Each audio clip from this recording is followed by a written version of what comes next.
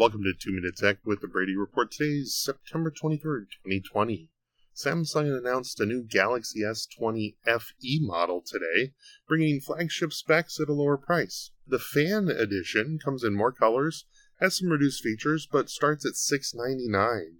Still sports the Snapdragon 865 processor, comes with 6 gigs of RAM, a 4,500 watt milliamp hour battery, and is IP68 water resistant. It won't have the Quad HD Plus resolution, but still offers the 120 Hz refresh rates.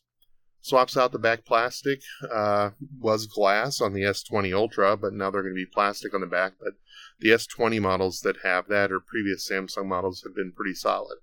It does drop the higher megapixel back camera, but that hasn't been a huge success for Samsung anyway, so probably not a big deal. Supposedly they've solved the focus hunting on the Note series. Hopefully the FE brings that addition as well.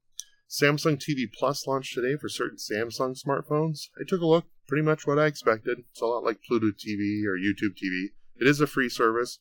It's only on certain Samsung smartphones for now, but hopefully that'll roll out to other devices later.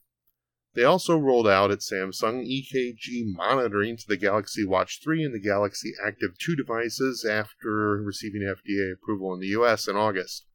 The Watch 3's blood oxygen sensor, which has been there all along on the Galaxy Watch 3, can also now be used. Samsung oddly noted that it's not intended for use by people under 22 years old. Fitbit Sense watch also received FDA clearance last week for its EKG app as well. So there are now 3 different devices in the US available that can do EKG on your wrist.